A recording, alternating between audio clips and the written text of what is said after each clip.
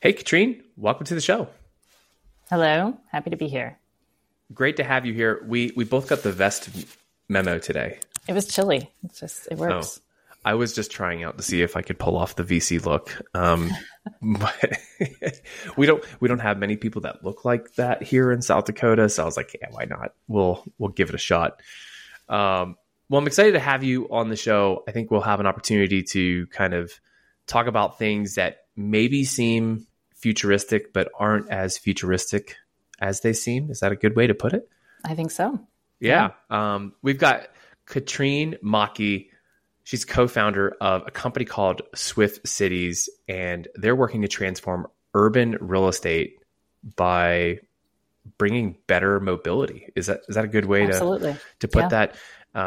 They've got some interesting concepts and ideas, and we're going to unpack that eventually here. But I want to start with this because we talked about it a little bit in the pre-show. Is Swyft Cities prop tech, and why? And so there's a little bit to break down there, and I've struggled with it as well as we're pitching. Like, are we a good thesis fit? As I look up the VC companies, we are prop tech in the sense that we change real estate and we affect real estate. However, our customers are often sometimes the municipality, and ideally our early customers are going to be private developers. So it's a little bit different in the sense that the customer isn't consumer directly. And it's I want to say it's complicated, but my job is to make you think it's really simple. But it's usually a multi-stakeholder situation, right? So you're going to have your private developer that has a problem. They want to better connect their property. And you have a city that they're within. So they need to be getting the permits in the right of way. So you almost always have your stakeholder, which we'll call the customer, and the municipality you're working in. So we're prop tech in the sense that we completely change connectivity for a city, for a developer. And by increasing connectivity, we believe we increase value. Now, I just saw in the news today, and I'm going to date this episode a little bit with this, that, and I'm not going to put, everyone can look it up, but one of those famous scooter companies that was going to transform urban mobility and last mile just filed for bankruptcy. And so, this idea of like making cities more mobile, reducing cars on the roads, it's not a new idea, right? I mean, people have been talking about this, but we haven't found a solution really, I think, to like get adopted across the board and really drive meaningful change. Why do you think there's just, and it's probably a complicated, very layered question. I think I'll start with I don't know that there's winners and losers, right? I think that a successful city, and I come from a background of urban planning and transportation planning. So I'm always kind of thinking about that ecosystem within a city. And there aren't winners and losers in the sense that my ideal city, you've got 20 options to pick from how I'm going to get from point A to point B in a city. Like ideally, I've got a successful scooter company. I've got transit. I've got walking. I've got biking. Because when you have a layered option, you have resilience. And so one thing isn't working great today, but you've got 4 other options that will help that out, or short trip, long trip, elderly with children, young, mobile, all of those things. You need layers. But beyond that, you need a good business plan too. And I don't want to judge companies I don't understand very well, but I think that's somehow we get the winners and losers. And so you've got to find a customer with a problem and money to pay for it. And literally our team was talking about it today of creating that perfect slide that shows that cost benefit analysis. So you have to make that business case. A city, especially as we're new technology now, a city shouldn't with taxpayer money take that risk when it's unproven, right? That's and so we have to show that this is reasonable. And it makes sense from a business sense right now, when you put in an elevator, I love this example. You put an elevator in the building. No one questions it. No one says this futuristic technology you're putting in, but at some point they were, right? Way back when. And you've got to de-risk it, and you have to have it make sense. You don't put an elevator, you have to for ADA reasons, but someday it's going to make sense, and it's not going to be new and transformative. It'll always be transformative, but it won't blow your mind in the way that you're just like, oh, Jetsons, I don't know, this isn't how we work, right? Because that happens. We talk to cities and they're just like, show us this, get this built first. And that makes perfect sense. It is remarkable. I mean, I love looking at photos of old cities. So Facebook's algorithm knows me pretty well, and it serves me up like historical South Dakota photos, and I'll get photos of like Deadwood and like the early 1900s and like these abandoned mining towns. And if you just squint a little bit, they don't look much different.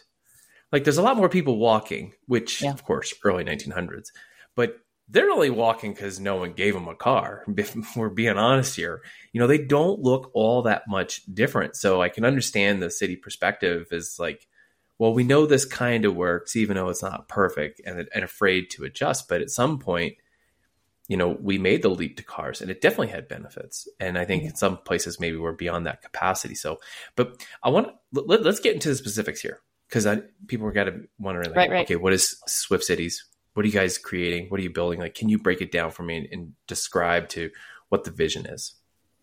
So we are aerial. We're in the air, and it's a pod that travels along a cableway.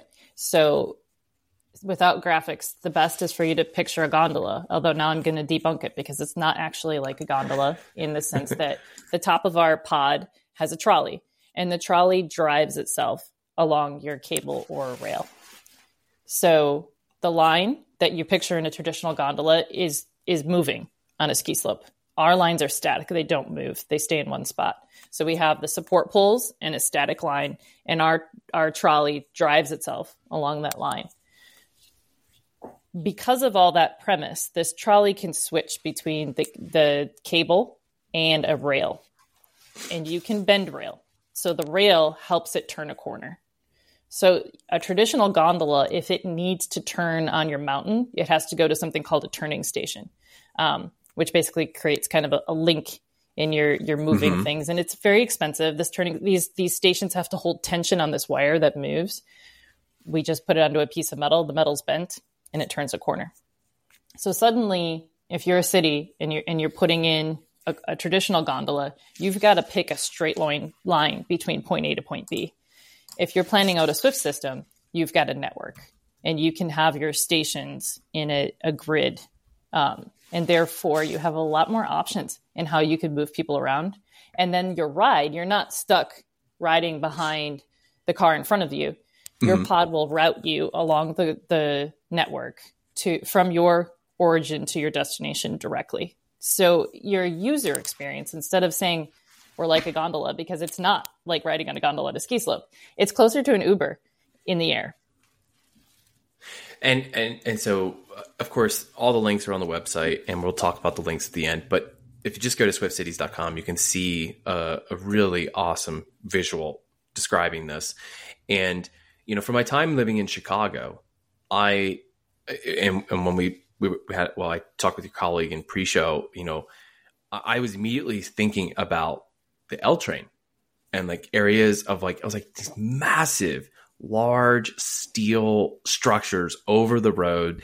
It's horribly loud. It's incredibly filthy. And then I was looking at this. I was like, this is way more elegant. I was like, this would have been so much. And honestly, if you could think about like riding for the sake of this, a pod or a gondola, like down and around Chicago, like even if I had nowhere to go, I don't know. Absolutely. It kind of sounds like fun. Yeah. I've been on the train. You do it at the state fair, right? A lot of people will ride a gondola at the state fair. It's pleasant. Along with like a ferry. I think a ferry is another example of a ride that people are excited to do just for the experience. Yeah. We did the river taxi once. And that was enough. It wasn't efficient. No. But ours will actually be efficient, but it will be an experience. That's for sure. So one thing that's really fascinating to me is you have a concept that really is approaching a massive problem. It's a significant leap from what's in play today, but it incorporates its own set of challenges with physical infrastructure as well as there's got to be some level of intelligence and software to drive the systems to make sure that they're efficient. How do you balance between tackling all of these challenges at once to bring together a cohesive product? The beautiful thing is that we are partnered with a Home Solutions, who is our technical partner. They have built, if you go to their website, you'll see it called Whoosh, and it's the same product we show on our website. So we have partnered with a hardware partner that handles that side of things. And we have hired on our team a software partner, or software staff, Craig Talbot. And that maybe was the recent announcement you heard about. It was the hiring. That's a pretty recent hire. And he comes from Lockheed Martin, and he has a background of putting satellites into space. And so it's great because he's like, yeah, working with a lot more variables. Like, this is actually a very simple problem to solve in terms of routing these pods on a fixed network versus all the variables of taking a satellite to space. And his kids get to ride it. They don't get to ride to space. So he's really excited. How often does a rocket scientist type joke get dropped? Not yet, but we'll get there. The first analogy, though, is we've been telling him we need to iterate. And that may have not been the same when you're iterating with people in space, but we need to develop this software. And the premise is a little bit different, right? We need to be moving quickly and thinking. So what he's going to do is write the software that tells the pods where to go, how to reroute, how to rebalance. And that's his side. And then I come from the background of planning. So I've been looking in the sales and the marketing aspect of the business of understanding how cities work, understanding how those decision-making processes go, the ability to write a feasibility study, and working with the municipalities to meet them where they are and answer their questions intelligently. I think that's really helpful to make that leap to the customer feeling like they have confidence in what we're selling them and the story we're telling. Very cool. And then I guess one thing that I was, as I keep thinking about this is like, so in some cities, you might get different incentives for builders, right? And they maybe they get an incentive to not put in parking or put in parking or certain buildings or that sort of thing. And some cities have also been enacting, more progressive decarbonization requirements and policies. Where are cities at with their policy making on the infrastructure of, how they're building and progressing? Like, how do they respond when they see what you guys have envisioned for the future of travel and getting around downtown using pods and an overhead cable system? From a policy standpoint, just like from a permitting point, we're not that different than the telecom that you would be putting up poles and cables. So it's not like they're behind in that regard in terms, and also just like safety certification. There's existing cableway certification standards and people mover certification standards that exist. So we're actually not that far behind. It's been great. We've pitched to a couple of VCs that really help with lobbying, and they're like, sorry, you don't have any problems for us to solve. And we're like, that's great. That's good news. I think what's new to them is the procurement. That's what's different. And so we've been working with partners, Plenary and Flatiron. They're either construction partner or finance partner, and coming to the city and teaching them about a P3, which is a public-private partnership, is a method for project delivery that typically, I think in the past, you saw more around giant projects, like something like putting in a tollway or building something at an airport and that kind of thing. And in dollar amount, we're way smaller than that. And so it's kind of new to cross a lot of these people's desks to think about, because, when you're putting in bike lanes or you're adding a transit system, like a streetcar or something like that, it's not always, I think, a P3, and it's procured. There's several vendors, and so they can kind of give it they can put out a traditional RFP and that kind of thing. Right. There's not several Swifts out there. So the procurement That's good news method, for you. Yeah, so far. It's a double-edged sword, right? Like, we're the only ones, so you can't verify this against anything. But anyway, so that would be the part where there's some education for us to do, to working with the cities of how to work through those early steps. Got it. I want to shift here a little bit. And we kind of touched on a little bit earlier about having multiple modes and ways of getting around a city. And pre-show, I was discussing with you a tweet I saw that described driverless cars could just make everything better and far less inconvenient. You know, think about like you just get into the car from work and you have a sandwich, or you can continue on your conference call. And while I see that being some sort of solution, like maybe it's just in time pickup, so they're never parking, right? But maybe that's still cars on the road. Like how does stuff like that, which seems to be pretty far along, or at least closer? I don't know. I thought we were supposed to have driverless car, but like a lot more by now. Closer. I am not picking on anybody for not having figured like that I said, out. we're all winners. We all solve the problem together. But like, how does all that? How do you get that to coincide or work together? I don't see them against each other, but how does that all mesh or play together? And maybe there's other modes and different modes that we haven't considered or discussed yet that have to come and fit into the picture later. Like, how does it all work together? Yeah, I think there's a readiness level, first of all, that there are some things like a driverless car or the eVTOL flight thing that from a safety standards, I don't think we've got it all figured out. And so for a customer that we've been talking to, they're looking at future events. Like, can we have something ready by the Olympics? Can we have something ready by the World Cup? Like, I have a new development. It's going to come online in 2 years. I'm not going to put all my eggs in the eVTOL basket because it's too far away.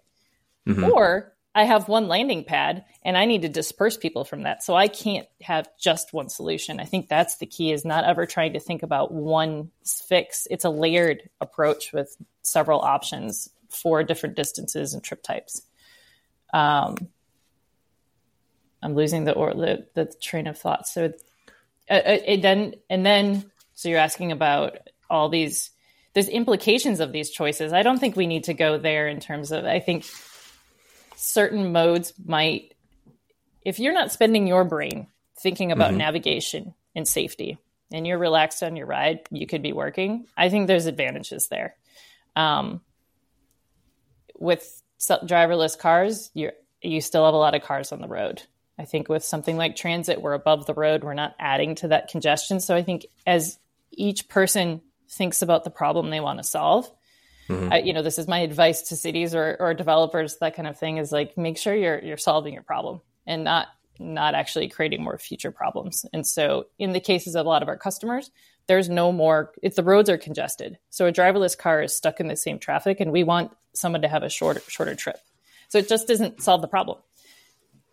And along the lines of the L in Chicago, thinking about noise and vibration, a lot of people look at us because you thought, oh, this is so light. There's so many phone calls that were interrupted when I was at Avail. Sure. Like, I could hit the L with a stone out our window.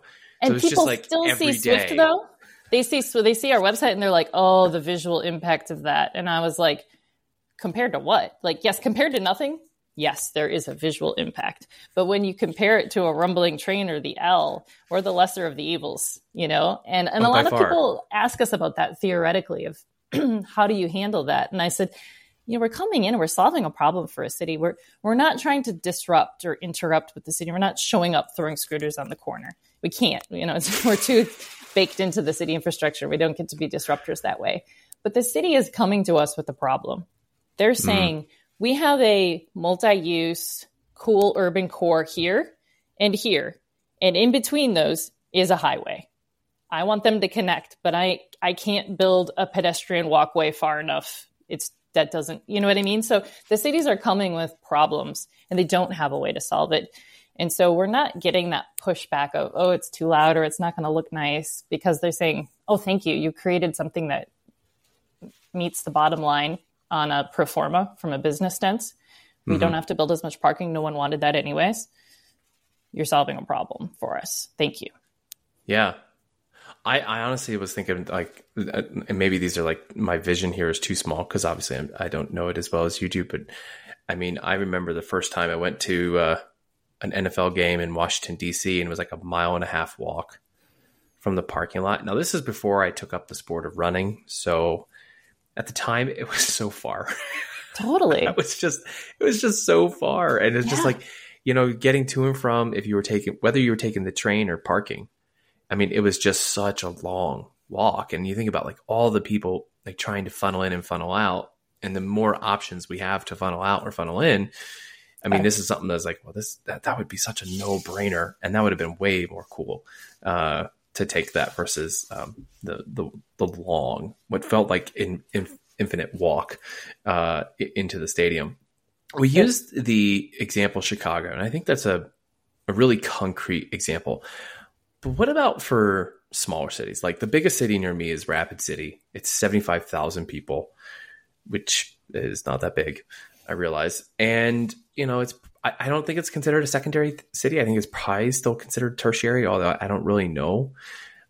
What about the applications for areas like this? Like, is there enough density to make it worthwhile for solutions like this? Or is that just something that's really reserved for core major cities like Chicago or New York or, something along those lines? I come from a small town in Wisconsin, so I have like a soft spot, like the little guys, the idiots there. And I think, it comes down to that business plan. Like you said, the scooter plan, filing for bankruptcy, it comes down to like, can we make a cost analysis that makes sense?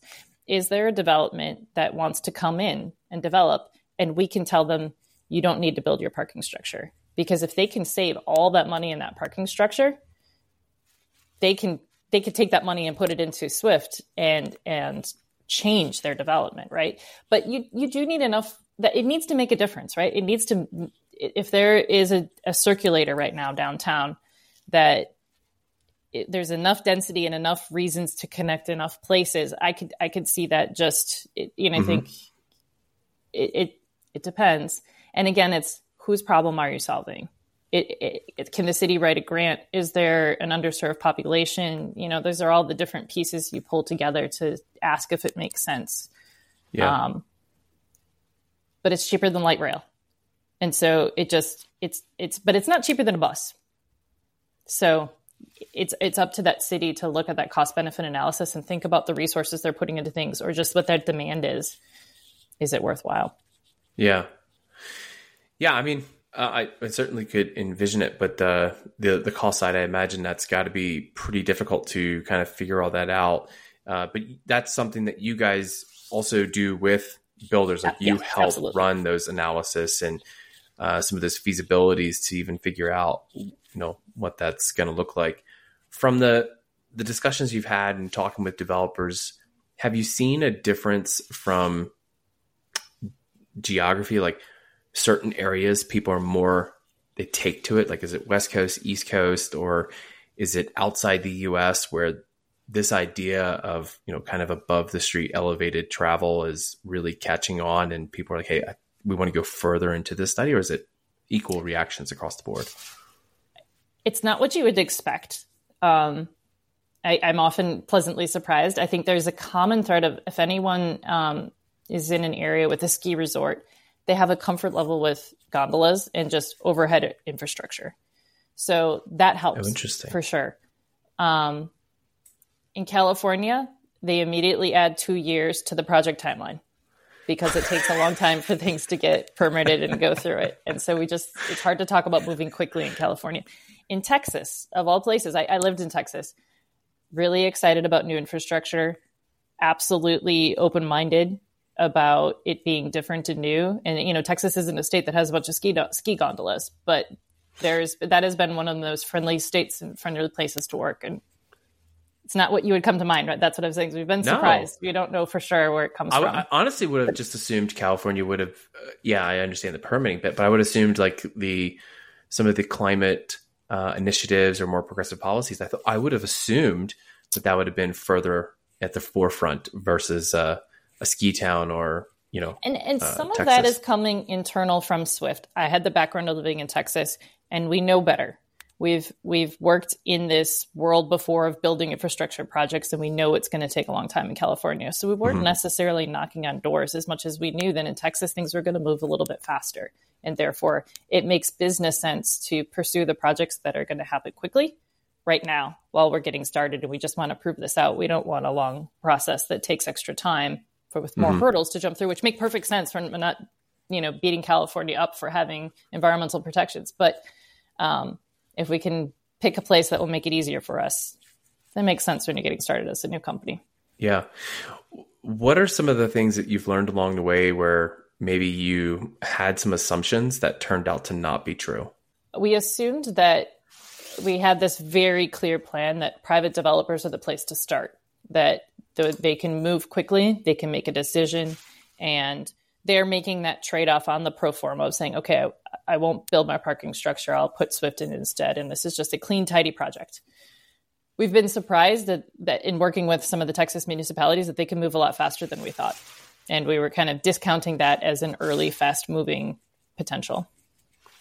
So just some areas might be surprised at how much more willing they are in accepting this. And that might be a lesson that genuinely... not just Texas, but yeah, that you don't have to... If the city is motivated and has a problem to solve, things can... it doesn't have to be a slow project just because it's a municipality. That's almost verbatim exactly how I build my marketing programs.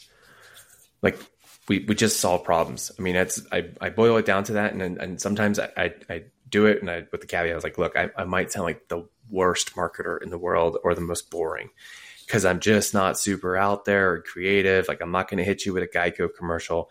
Just solve problems. People have a problem, press on the pain, give them a solution that matches the cost of the problem to solve it for.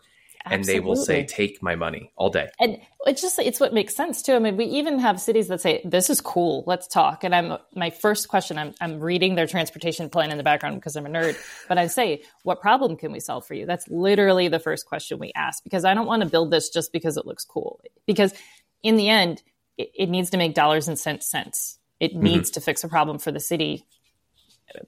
You're gonna run into problems further down the road if you're not actually solving a problem. And then maybe this is too far into the minutia, but is it something that customers would pay on a per ride? Would they have a subscription? Yeah, would there those be are all billboards options. and it could be free. It could be free. The early systems is just simpler. And, some of our customers are like, it's going to be hard enough to get them to ride transit. We want it to be free. And it's just an asset. So that, in some cases that private developer knows that they're going to get more per square foot when they lease their space. Mm-hmm. And so they build it in that way. But in the public, yeah, it'll be similar to a transit fare. But also, as you said earlier, it could be kind of like a entertainment ride. Technology makes this all possible, or you can differentiate tourist or local. I mean, we can figure out all kinds of different ways with an app to have different fares. But yeah, I think there definitely is a fare box aspect to it. If I can make a product request. So in Chicago, they put the Christmas lights on the train. Yeah. But I if you got at least one or two of those strip LED lights that you can build into the exterior of the pods, I just think different seasons and times of year, that'd be kind of cool at nighttime. Those just prowling around and they got their little LEDs lighting them up. I don't know. I think it'd be kind of cool. Yeah. As an advertisement. So you can pay for the LEDs and we'll do whatever you need. There it is. All right. I'll submit to the budget for 25 because we're already set for next year, but we'll see how we could pull that together. All right. Well, Catrine, I'm going to jump to the final segment. This is a segment for you. This is called For the Future. For the Future, when I ask each guest to come on the show to give their best predictions based on the following 4 questions. Are you ready to play? All right. Yes. All right. First one here. Excuse me. What does Swyft Cities look like 1 year from now? 1 year from now, we're flying people to New Zealand to ride the system. So there'll be a first one built and the public taking rides, hopefully, or at least watching them travel around, and soon to throw the public up there, have them take a first ride. Very cool. Question number 2, and this is less of a prediction, but more preference, I suppose. What city would you like to build out one of these Swyft Cities systems in most?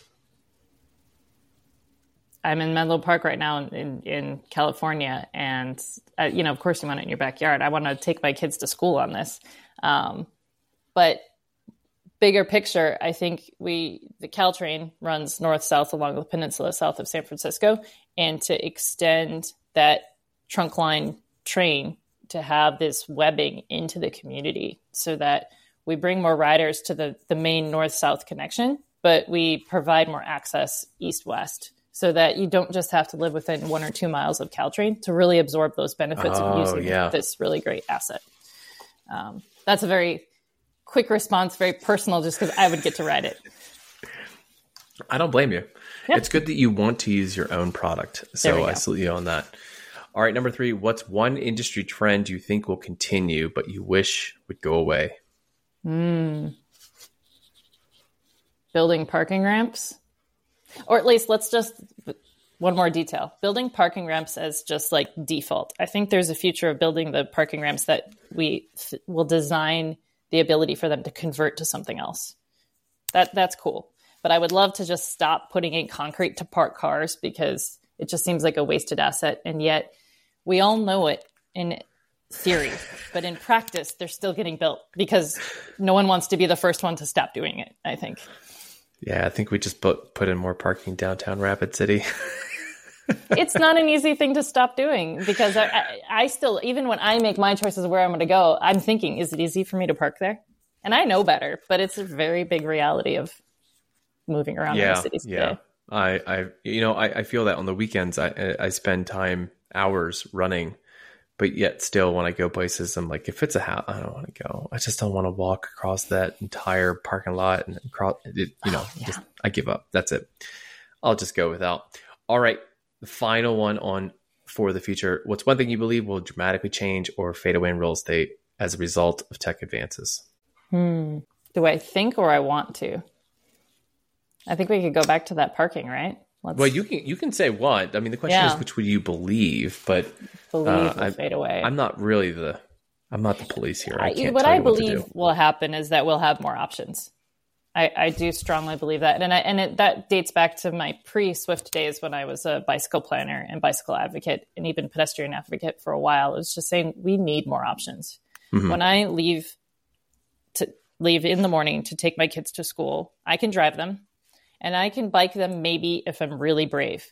I have 3 children under the age of 6. So right now, I basically have one option for getting them to school. I believe in the future, we will have more options one way or the other. The way technology is advancing, self-driving cars, scooters, just all of those layers. So many cities are making it easier to bike and walk. It's all coming together to provide people more options, which is great. Catrine, this was a really fun conversation. Thank you for pulling us out and away from the automated door locks of the world to talk about the future of infrastructure in our cities and what is possible. For those who want to get in touch with you and or learn more about Swyft Cities, where do they go and how do they do that? The simplest way for me to describe it is go to our website. And I believe in our website, there's an info@Swyft Cities email address there that will come to me. It routes directly through me and a couple other people. So we all see it. And that will be a very quick way to get a hold of us. Very cool. And yeah, I do recommend you check out the site to get a better visual here. This is a difficult thing, I think, to explain just audio. But when you see it, I think you'll get it. You'll see the vision. But I appreciate you coming on the show. We'll be looking to see how you guys do. And do send me the announcement when you go live in Menlo Park. Awesome. Will do. Thank you.